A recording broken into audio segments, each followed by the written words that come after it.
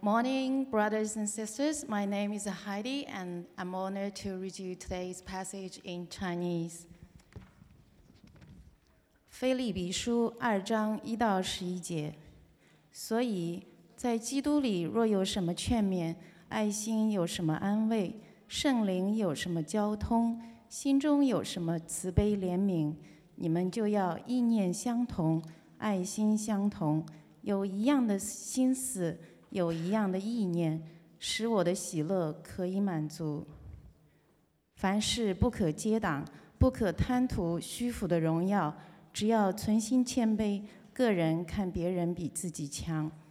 个人不要单顾自己的事，也要顾别人的事。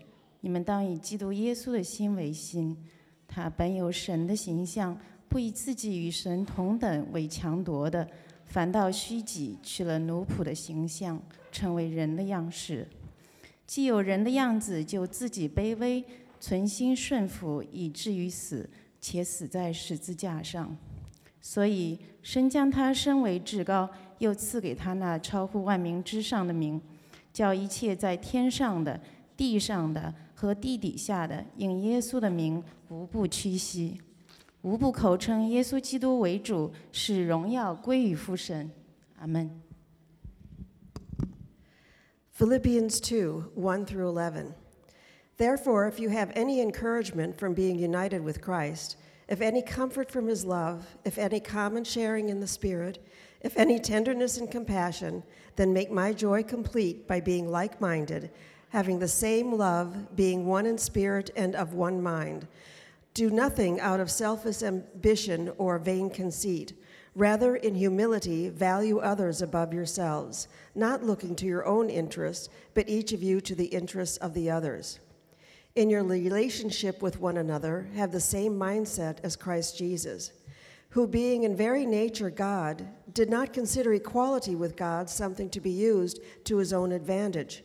Rather, he made himself nothing by taking the very nature of a servant, being made in human likeness, and being found in appearance as a man, he humbled himself by becoming obedient to death, even death on a cross. Therefore God exalted him to the highest place and gave him the name that is above every name, that in the name of Jesus every knee should bow in heaven and on earth and under the earth, and every tongue acknowledge that Jesus Christ is Lord, to the glory of God the Father. This is the word of the Lord for us. Praise be to God. Good morning. Excited to be with you again. Just have really been challenged in the last month through the book of Philippians. For those of you who don't know me, my name is Josh Hunt. I know some of you are new. My wife Tammy and I hail from the U.S. We have 4 kids. I'll say 4 kids now. We have Abby, who's 12. Oh, sorry. Adjust that for you just a little bit. All right, so adjust that. Too loud? No. My daughter Abby is 12. She's off at camp. Hudson is 10. Levi is 7.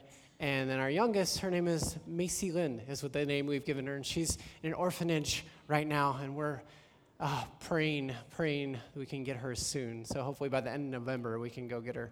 But it's all God's timing and planning. So, well, we want to enter back in this book of Philippians.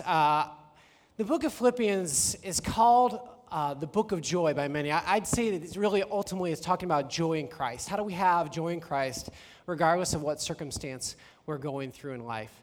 And that is a powerful theme that I think I desperately have needed to hear again and again, as there's so many changing circumstances in life. And Paul's going to transition here into chapter 2. He's going to enter into an idea that is, I think, just as hard. In the first chapter, we talked about battling for joy in Christ. It's a battle. There's so many different things that can distract us from that. Paul talked about how we battled in prayer. We battled through fellowship with others together in this, and we battled through just laying hold of Christ in the every moment struggles that we go through. Paul talked about some of his struggles in chapter 1. So as we go into chapter 2, Paul, as he transitions in the next chapter, is talking about living together in joy. Now, if we look at all the relationships around us, the world does not usually show joy in all of its relationships, does it? There's usually a combination of joy and challenge, right? I remember our first year of marriage. I have married an incredible woman. I am so thankful for Tammy in so many ways. And that first year especially, there were so many fun things we did together. We traveled. We got to do fun things together, like just go for runs. That's one of the favorite things that both of us love to do, is to go for a run. I remember just going for a run with her. I can't remember how long into our marriage it was, but it was one time we were going for a run, and Tammy gently said to me, sorry, it's still not working, okay, gently said to me, "Hey, Josh, you're running too fast." Well, that doesn't surprise me. I love to run fast. I mean, I was trained as a sprinter. Like, I'm not a marathon runner. I'm a sprinter. I love to run fast. And so when she said that to me, I thought, oh, yeah, I should probably pay attention to that. But unfortunately, she's had to say that to me many times throughout our life. And actually, as I was kind of reflecting on speaking today, I was thinking, you know what? That's a theme in my life. I often run too fast. I often am getting ahead of God, getting ahead of other people, kind of pulling people along. And that's a struggle in my life. I have great ideas, I have great plans, and I have great energy that I can take it somewhere. Now, in marathoning, those of you who have ever run a marathon before, I love to run long distances now. There's a term called hitting the wall. If you run too fast, you are going to, about mile 22 or kilometer 33, 34, somewhere in there, you're going to hit a wall. You physically will kind of get to a point of your body can't give anymore. And you have this intense, uncomfortable experience. I've had this before, not as bad as some, but you're just basically feeling like you can't go any further. And honestly, I feel like a lot of times I'll run into this wall in my relationships with other people, with God, because I've run too fast. Now, we all have different struggles. Maybe your problem is not running too fast. Maybe your problem is being passive, being on the sidelines. Maybe your problem is that you're wanting to do things but not necessarily checking in with God on them. Or maybe you're completely off somewhere. I don't know your personal circumstances, but I know that the problem that kind of overlaps for all of us is that our plans, our desires can come into conflict with God's plans and desires. And that breaks relationship with Him, and it breaks relationship with other people. So Paul's going to deal with that topic head on today as we move into the second chapter. So, okay, still trying to get this to work. There we go. Okay, brief review of Philippians for all of us that haven't been here. If you want to start turning, you can turn your Bibles or your Kindles or your phones to Philippians chapter 2. Philippians, again, just a review, because we want to get ourselves into the shoes of the original audience. There's a deep emotional impact. It's the sense of you're getting into a play of something was played out at that time, but also it was a sense of God is letting us know what the original author, Paul, wanted to say. What did he want Paul to say? And what did the original audience take from it? So that we can say, okay, let's go across the bridge of time and culture and bring it into our own lives. We have to get a really good understanding in order to do that. So, get yourself back into those days real quick here. Where the Apostle Paul, one of the greatest missionaries of all time, is writing this letter. He's on house arrest in Rome. He's chained to a Roman soldier 24/7. It's one of the second books he wrote, about 60 AD is what some would say. And it's written to people who live in a place called Philippi, a large area at that time, a Roman colony. When you're a Roman colony, you've got power, you've got prestige, and you have influence. This audience of people he's addressing, you can read the story in Acts 16, Acts 20. It's an amazing story. I won't tell it again. But it's a story that tells God taking a group of people and completely transforming them. And the place they lived in was not an easy place to live. Rome had its own culture. Rome had its own gods. Rome had its own government. They already established, in a sense, what is right, what is wrong, what is good, what is not. And now you bring in Jesus, who turns everything on his head. Jesus is the only Lord. There is no other besides him. And so it can be difficult to live together in peace and joy when you're going up against that. So you can turn to Philippians 2 if you like to. Sorry, still not getting this to work. I know I've pointed there. I pointed there. Okay. So living together in joy. Let's pray. Let's ask God as we're getting into his word to really speak to us, that he might do what he wants to in our hearts. Heavenly Father, we've already read part of the passage we're going to look at today. We want to ask that, Father, you ask us to live together in joy because you know It's a deeper experience of you that is done in your body. We need to be connected with others who believe in Christ in deep ways, Father. And honestly, Lord, it's a struggle for us. Sometimes we're not there. We're thinking of what we want to do first. And so, Father, we pray that you do a supernatural work in our hearts today as you challenge us to live together in joy. Help us see what you'd like us to do, what changes you'd like us to make, knowing that you live in us and can do all things. In Christ's name we pray. Amen.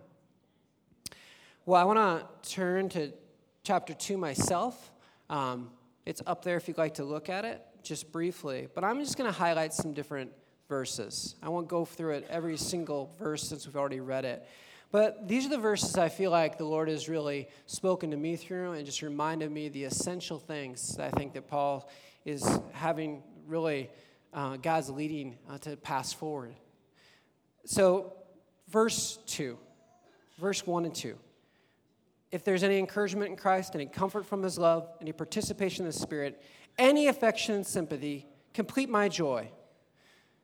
Okay, so first off, this section here talks about, I'm going to move forward to this,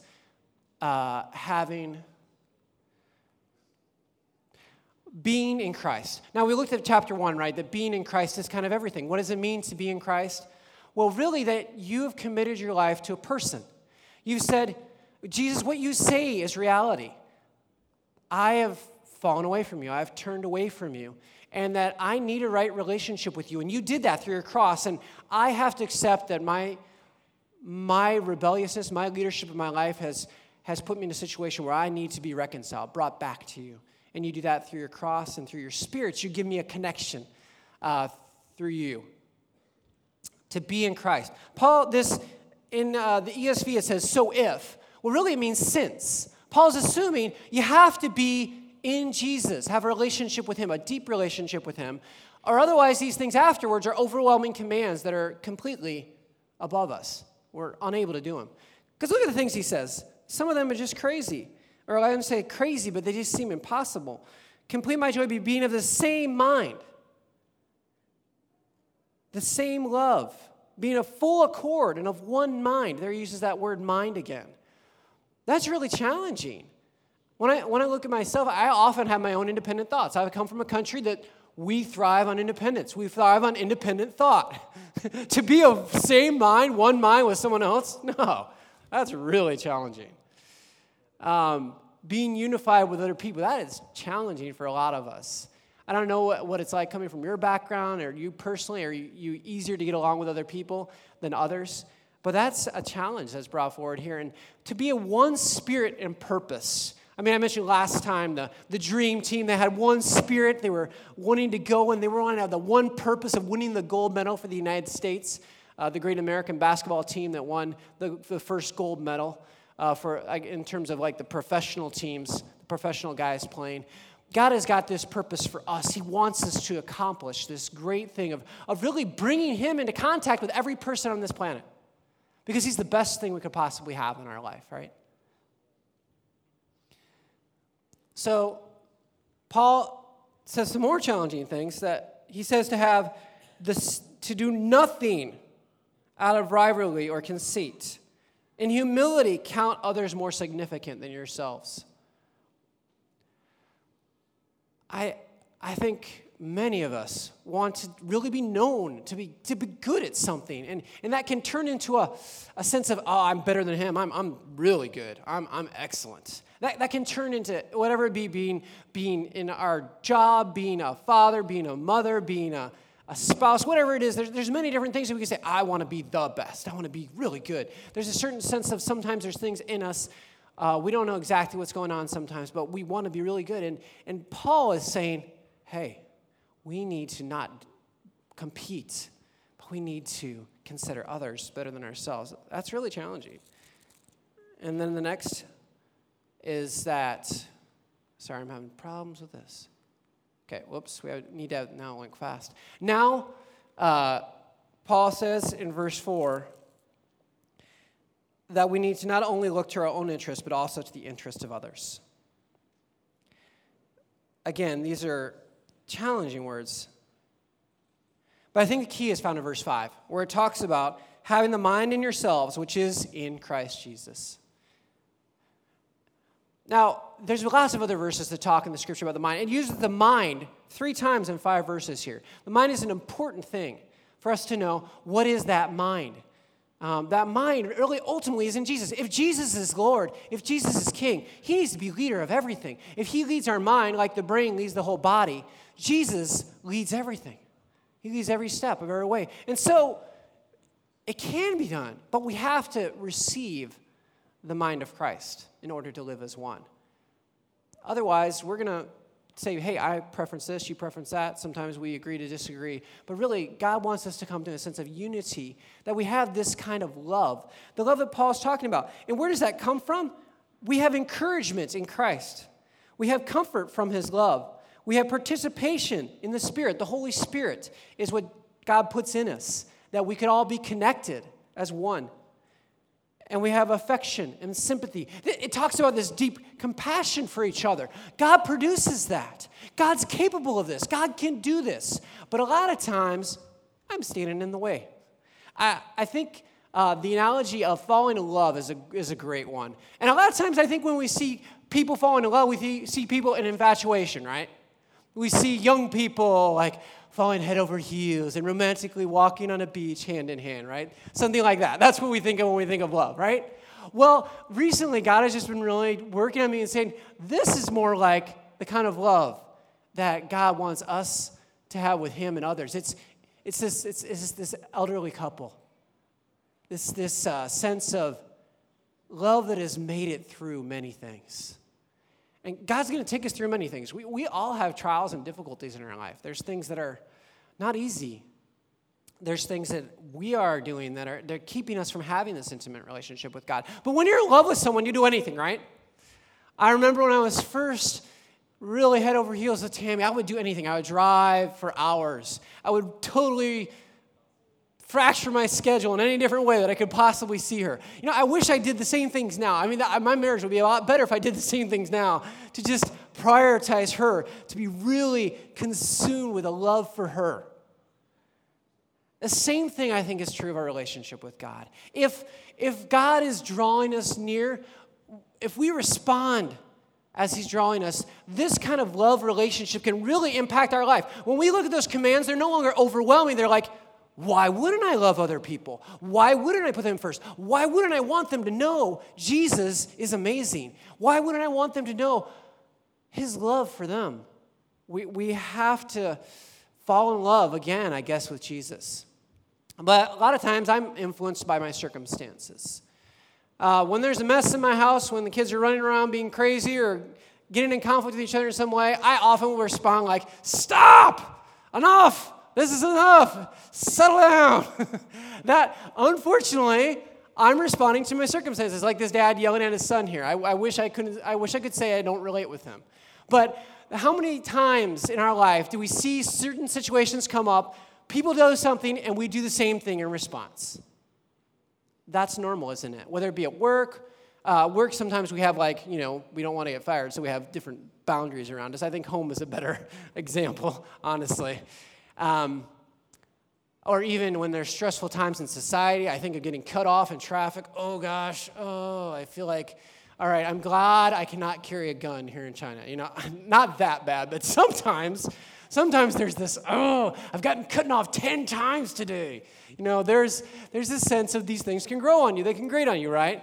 But God calls us to something higher. He calls us to complete, sorry, I'm having a hard time. Coming to the end of ourself. We need to come to the end of ourself. We cannot do it. We're not capable of it. And God doesn't want us to be capable of it. He wants us to be completely dependent. That's why he calls us and asks us to be like children. Children always are asking you for help. We ought to be always asking him for help. Sure, we can kind of get up the willpower to do it, but we're actually pushing ourselves away from him. We're taking ourselves in our own direction. We might even look pretty good on the outside, but in our heart, we're separating ourselves from an intimate fellowship with him that's going to bring life not only to us, but to the whole world. When Jesus has complete command, when he is the leader, the whole world doesn't get to see a good Josh Hunt, a good John Bison, a good, whoever it is, they get to see Jesus Christ in the world. And God is asking, and Paul was asking the Philippians to consider that. And he wants us to see that Jesus is the one. Now, I'm going to go forward here. Because when you think of the one, okay, sometimes I'm a movie nerd, especially the guy movies. The one. There was the movie The Matrix. Anybody remember The Matrix? Okay, so it's kind of old now. I watched a recent movie. I watched it again recently. There's this one figure that he comes in, and he's the one that's supposed to make everything right. He figures out the code, and so he can kind of overturn the evil power, right? There's many other movies you can think of. Can you think of Star Wars? Anakin Skywalker, the one. Who does he turn out to be? Darth Vader. That wasn't such a good pick, but, there's a long story. There are a lot of different people that, whatever movie, you can think of The Hunger Games. The Hunger Games is another great example. This young woman, Katniss Everdeen, she becomes the hero, and she brings great unity to the galaxy, right? She's the one. Countries, peoples, we all long for someone to save us out of our circumstances. Well, good news. We have the one. We have Jesus. And this is the key pivotal point. Paul makes it really important here. I'm going to go back up. Okay, so we're going to do some literary nerdiness. I got my movie nerdiness, and I got my literary nerdiness. This is called a chiasm. A chiasm is, it's a poetic form. Most people say that Paul did not write this, that someone else wrote it, and Paul just kind of informed them how to write, what the theology was to write. This goes up to a climax, or in this case, it goes down. It starts up at the very form of God. Jesus is the very form of God. And it goes down to death on a cross. And then it comes back up to Jesus exalted to the highest in the universe. And there's some incredibly important theology. Paul packaged this as a hymn, as a doxology for the church to pass on. Because most of the church at that time, the Philippians, most of them were illiterate. They couldn't read. We today can just pick up our Bible and read this stuff. They had to pass it on. At those times, there's all sorts of stuff being passed on about Jesus. So there were many options. The Romans had tons of gods. Oh, why isn't Jesus just another god we can kind of add in here, right? That's what they do in a lot of countries. They just kind of add them in alongside the other ones. Jesus is unique. And Paul made it very clear. This needs to be passed on. Jesus isn't just a man. Jesus isn't just God. Jesus isn't just a savior of some sort, a prophet. He isn't a really good man, a carpenter, a Jew. He is the very things he reveals in this passage. So let's look at some of those real quick. First off, he is fully God and fully man. That's one of the great mysteries of the Christian faith. But without him being fully God, he has no salvation to save because he can only save one if he's just a man. If he's only a man relating to us, he doesn't have the power to fully do it, right? So Jesus is that perfect connection, and Paul talks about that, how he was equal with God, but he didn't grasp onto it. He didn't hold onto it. He, in a sense, as it says in verse 7, he made himself nothing. It talks about emptying himself. Essentially, the Greek word kind of gives a picture of he laid aside certain things that he could do because he wanted to be completely obedient to his Father.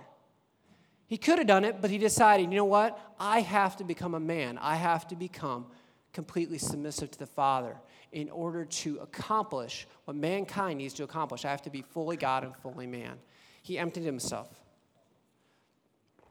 And not only that, this is where it gets really convicting, especially within the context of the Roman culture. He uses two words here. He comes down to the word of servant. If you look at that in verse 8, I guess it's 7 and 8. Sorry, 7 is servant. The word servant there is slave. Over 50% of the Roman Empire was slaves. They did not consider slaves as people, but as property. And then he says that Jesus humbled himself to the point of death, even death on a cross. Well, we know that the Romans put Jesus to death on a cross. They crucified him. That is the lowest form of humiliation you could ever have in life. You're stripped naked and you're held up in public to watch everybody to watch you to die. Can you imagine these Philippians saying, yeah, we're following this guy who was crucified, who was a slave. He became a slave. That is radical. But why did he do that? Because of us. Because I screwed it up. Because you screwed it up. Because we ran away. Because we wanted to run the show. He didn't do it because he was a criminal. And that message ought to change us deeply. Recently, just been reflecting, like, why doesn't this change me? Why does this not affect me? But that's what Paul wanted it to do. That's why he passed it on the way he did. Jesus is the one.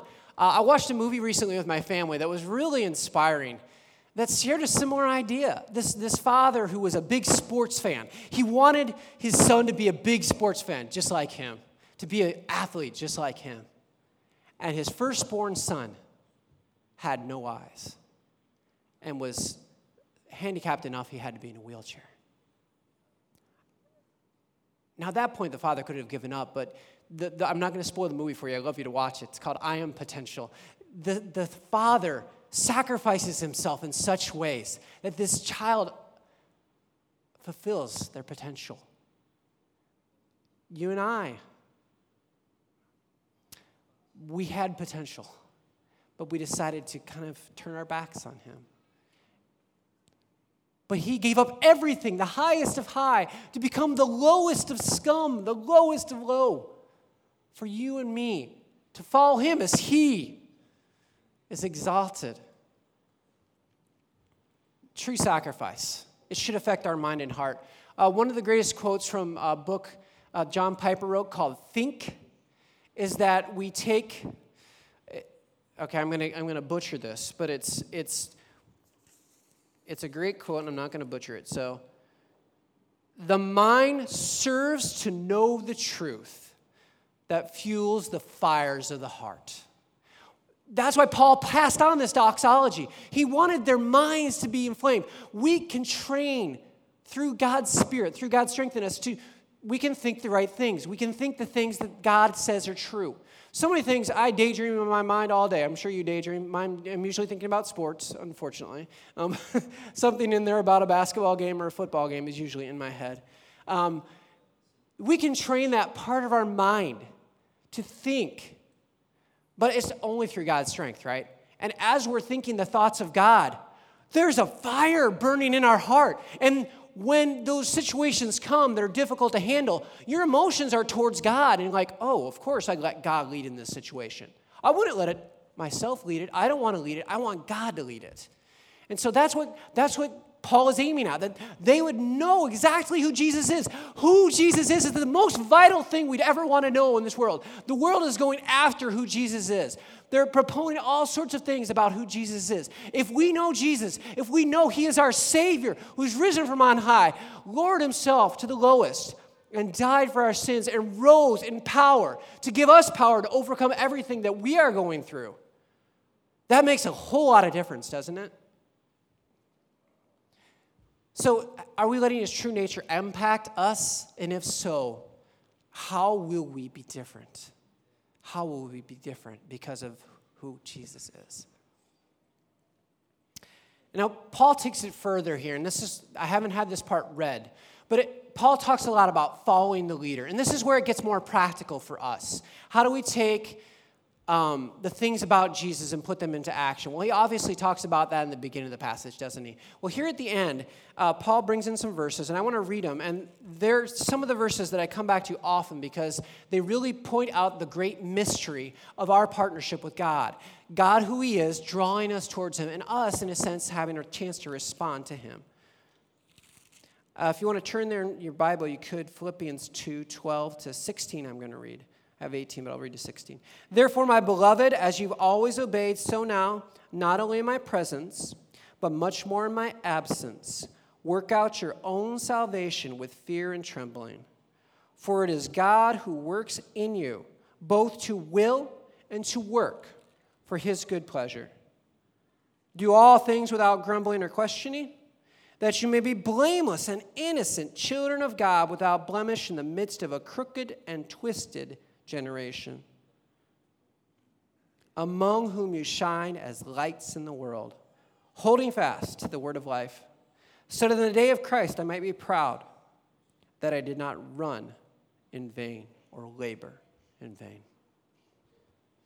Let's take those verses bit by bit because they're ones that are challenging. Work out our salvation. Most of us, when I first saw that, I was like, work out my salvation. I thought I was saved already. I thought Jesus said, you accept that I died on the cross, you're in. Yes, that's true. We cannot pay for our own salvation, right? But working out our salvation is like follow the leader. Because in verse 13 it says, God works in you both to will and to act according to his good pleasure.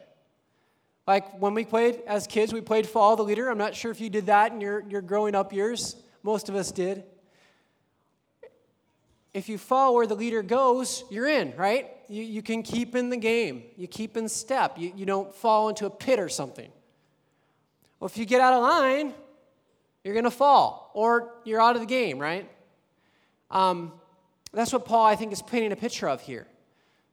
God knows exactly where we need to go. He has all the power to do so, but he asks us to, with fear and trembling, to fear that we'd actually really mess up our lives if we got off the path, that we would tremble at the effects of sin that could have. They would seem pleasurable, or even leading our own lives seems pleasurable at the time. But eventually we're going to wreck ourselves because we're not God. We don't know the way. We are completely arrogant sometimes. I know I'm completely arrogant and thinking I know what's better than God. And so when God's leading us, he asks us to step in because he's trying to work out something really beautiful. And that's what Paul is getting down to here. Because he talks about God at work in us. Yes, awesome. God is at work in us. But the bad news, and this is the hard news for me because honestly it's something I can struggle with at times, and for a lot of us, is he talks about grumbling, and I like the word disputing better because it's used in other translations. Do all things without grumbling or disputing. Do all things. Okay, that's a lot of things, right? That's everything. We were talking with some brothers at breakfast about how we often will complain about either the pollution or the traffic in Beijing. Well, that falls on the lever of grumbling. Actually, these two words are used specifically. Grumbling has a connection with basically saying, what God has allotted for me is not good. And the word used here for disputing is basically Paul is saying they were even bringing people into court. So either you're complaining against God or you're complaining against people, but you're blaming somebody else for your problems. You're not, in a sense, getting on the solution side of things. Now, Charles Spurgeon, another one of my favorite preachers, said that there are three things we ought not to complain about: the will of God, other human beings, and the evil world we live in. God lovingly wants to lead us, and he lets things sovereignly happen because he's leading us on the path that is really the best for us. Human beings are not the problem. We all are weak. We all mess up. God wants us to love them as he gives us power to love them. And the evil world is supposed to be evil. Hey, things aren't going well in our work. That's supposed to happen. Things aren't going well in the world. That's supposed to happen. Now, we can, in a sense, through God's power, go and try to make changes. That's important. But in a sense, if things go wrong, there's no need to complain about it, right? Oh, our president's doing this. Okay, great. Your president's doing this. Oh, our government is this and this and this. Yes, they are. Yeah, it's easy to complain, isn't it? My country has made it, I think, an art form to complain and to dispute. Like, it's true. We do it on all our social media. Whoever has the funniest quote that can complain about someone. It's unfortunately human nature to do these things. But Paul is calling us to something bigger. He says, this is what's keeping you from having joy. This is what's keeping you from having impact. It's because you're disputing and complaining. You're not trusting God, and you're not asking him to use you to love other people. I'm humbled at this. Because Paul says, and what God wants to do is that we would shine like lights in the world. It's actually, in other translations, stars in the universe. How many of you have ever went into a place, not like Beijing, where you can actually see all the stars? Okay, I'm hoping some of you have done this before. In this day and age, it's different. I remember as a college student, I worked at a camp way out in the countryside. And I just remember just loving the times when we could go out and stargaze. And just see the stars everywhere was light. Everywhere was light. And this world is dark. There's a lot of things not going on here. When we are fully connected to the Father, when we say, no, I'm not going to grumble against the things you're allowing in my life, Lord. No, I'm not going to complain against other people and things they're doing, Lord. We are going to shine like stars as we, what does Paul say? Hold out the word of life, which ultimately we know the word is Jesus. Jesus, the word in flesh, but also the word of life is the scriptures that God has, in a sense, left us to connect with him. When stars shine, they shine. I love it when my kids will point out, hey, there's a star up there, Dad. That's a planet, Dad. You know, they'll point it out. We can shine like stars in our families, in our neighborhoods, in our workplace, in this country, in the whole world. We can shine in ways that people can't shine because it's God shining through us, the light of the world shining through us. But we have to follow the leader. I love that when Jesus came to the first disciples, he said, come follow me, and I'll make you fishers of men. He gave them a purpose. They would be used to impact the entire world. All people would know who he is through them if they were but willing to lay down their nets. And are we willing to lay down our nets? I don't know what our net might be. Maybe it's just things that you want to be in control of. And sometimes they're even good things. I want to be the boss of this, or I want to be the leader of this, God. It's hard to lay down things and trust him, whether it be with relationships in our life, whether it be with our job, whether it be with people really that are difficult. It's difficult to say, God, give me the power to love them and help me love them, especially when they're doing something wrong against us. It's easy to be a victim or controlled by our circumstances. I've thought about this a lot this week. Am I following the leader? And what things am I not letting go of? I encourage us all to ask ourselves these questions because God wants to do something truly grand. He wants the entire world to see the light of him. He doesn't want us just to have a small, happy little life. He wants the entire world to see him through us. And that's an incredible, incredible joy to be part of something like that. Well, Paul finishes the book, and I'm not going to look at all of this because of time, but I want to, come on. I want to kind of conclude. Because Paul does bring examples in, pictures of Jesus in us. Because everyone can see what Paul is, right? We saw Paul in chapter 1. He was in prison for Christ. People competed against him. He responded by trusting God. He thought to live as Christ, to die as gain. Wow, Paul seems amazing, right? Verse 17, he talks about being a sacrificial offering, pouring out his life. He talks about rejoicing with them. His purpose was for other people. He lived for other people. That's really amazing, isn't it? That's Christ in us. Paul also brings up Timothy in the next verses. If you go down, Timothy, he talks about being generally concerned for their welfare in verse 20. He talks that he looks at the interests of Christ. Most people look at their own interests. Timothy has proven his worth in verse 22. He's a son the Father has served with him in the gospel. So Timothy had that great kind of connection with God. But I think Paul brings up the next example for a specific reason. Because many of us can look at Paul and say, he's an apostle. Of course he's supposed to be super awesome, right? He's supposed to have God come through him. He's a saint, as some people would say, right? Or Timothy. Oh, Timothy's Paul's close follower. Of course he's supposed to be great. What Paul does here, I think is amazing.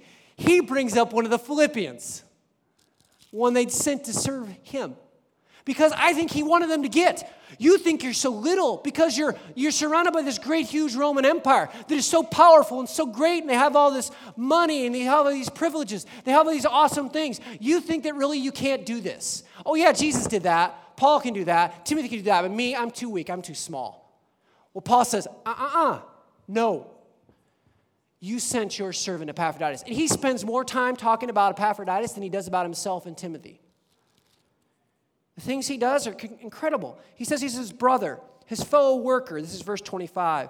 His fellow soldier, your messenger, the minister to my need. He talks about this guy longing for them because they're upset he's sick. Can you imagine you being upset because someone else is upset because you're sick? Wow.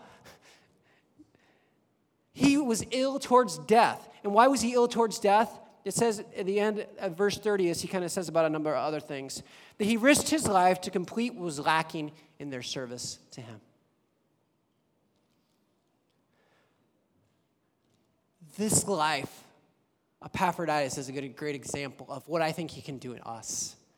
Now, you may think and look at your circumstances, I have problems with my spouse, I have problems with my kids, I have problems in my work, or, I could never be like Paul. Well, God says, you know what?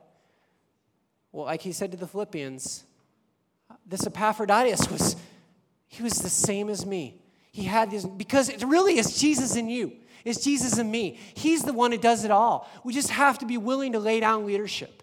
If we can lay down leadership of our life and say, God, lead me in this moment. I don't feel like being loving. Good, you can't do it. That's a good place to be at. I will do it through you. I will glorify myself. I will let everybody know that Jesus is the only answer in everything. Whatever situation you name, in your family, in your work, in society, in good time and bad, he's the answer. He's the one that can do this thing. And that's why he's the one that, again, like it said in the beginning, as we read those verses, he gets the glory. So the problem is that our plans, our desires, they do come into conflict with what God wants, and we break relationship with him and others. But as we see, as we talked about today, that we can live as one in Christ, these loving relationships, this love from God can flow out of us. If we're in love with him, we can love each other. And that's an incredible testimony to the world of who Jesus is, right? I'm not the easiest to love person. My wife obviously walks with Jesus because she loves me well. And I think all of us could probably say that, right? I'm guessing most of us could. But Jesus is the one. He's the one that's doing this. The glory goes to him. It doesn't go to me for being great. It doesn't go to any of us for being wonderful. And last off, that we are to follow the leader. He's the leader, not me, not you. And he's going to lead us in a right way. He's not going to get us lost in the woods. He's going to take us to the place of an intimate fellowship with him and with others. We can live together in joy through him. Let me pray for us, and hopefully the worship team can come and bring us before him again.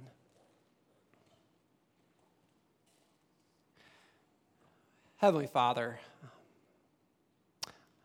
each of us are at different places today. We have different struggles. We have different situations that are easy to deal with and hard to deal with. And ultimately, Lord, what you're asking is that we would give our lives over to you. You can love the people around us that are hard to love. You can respond to the situations that are difficult to respond to rightly because you are love.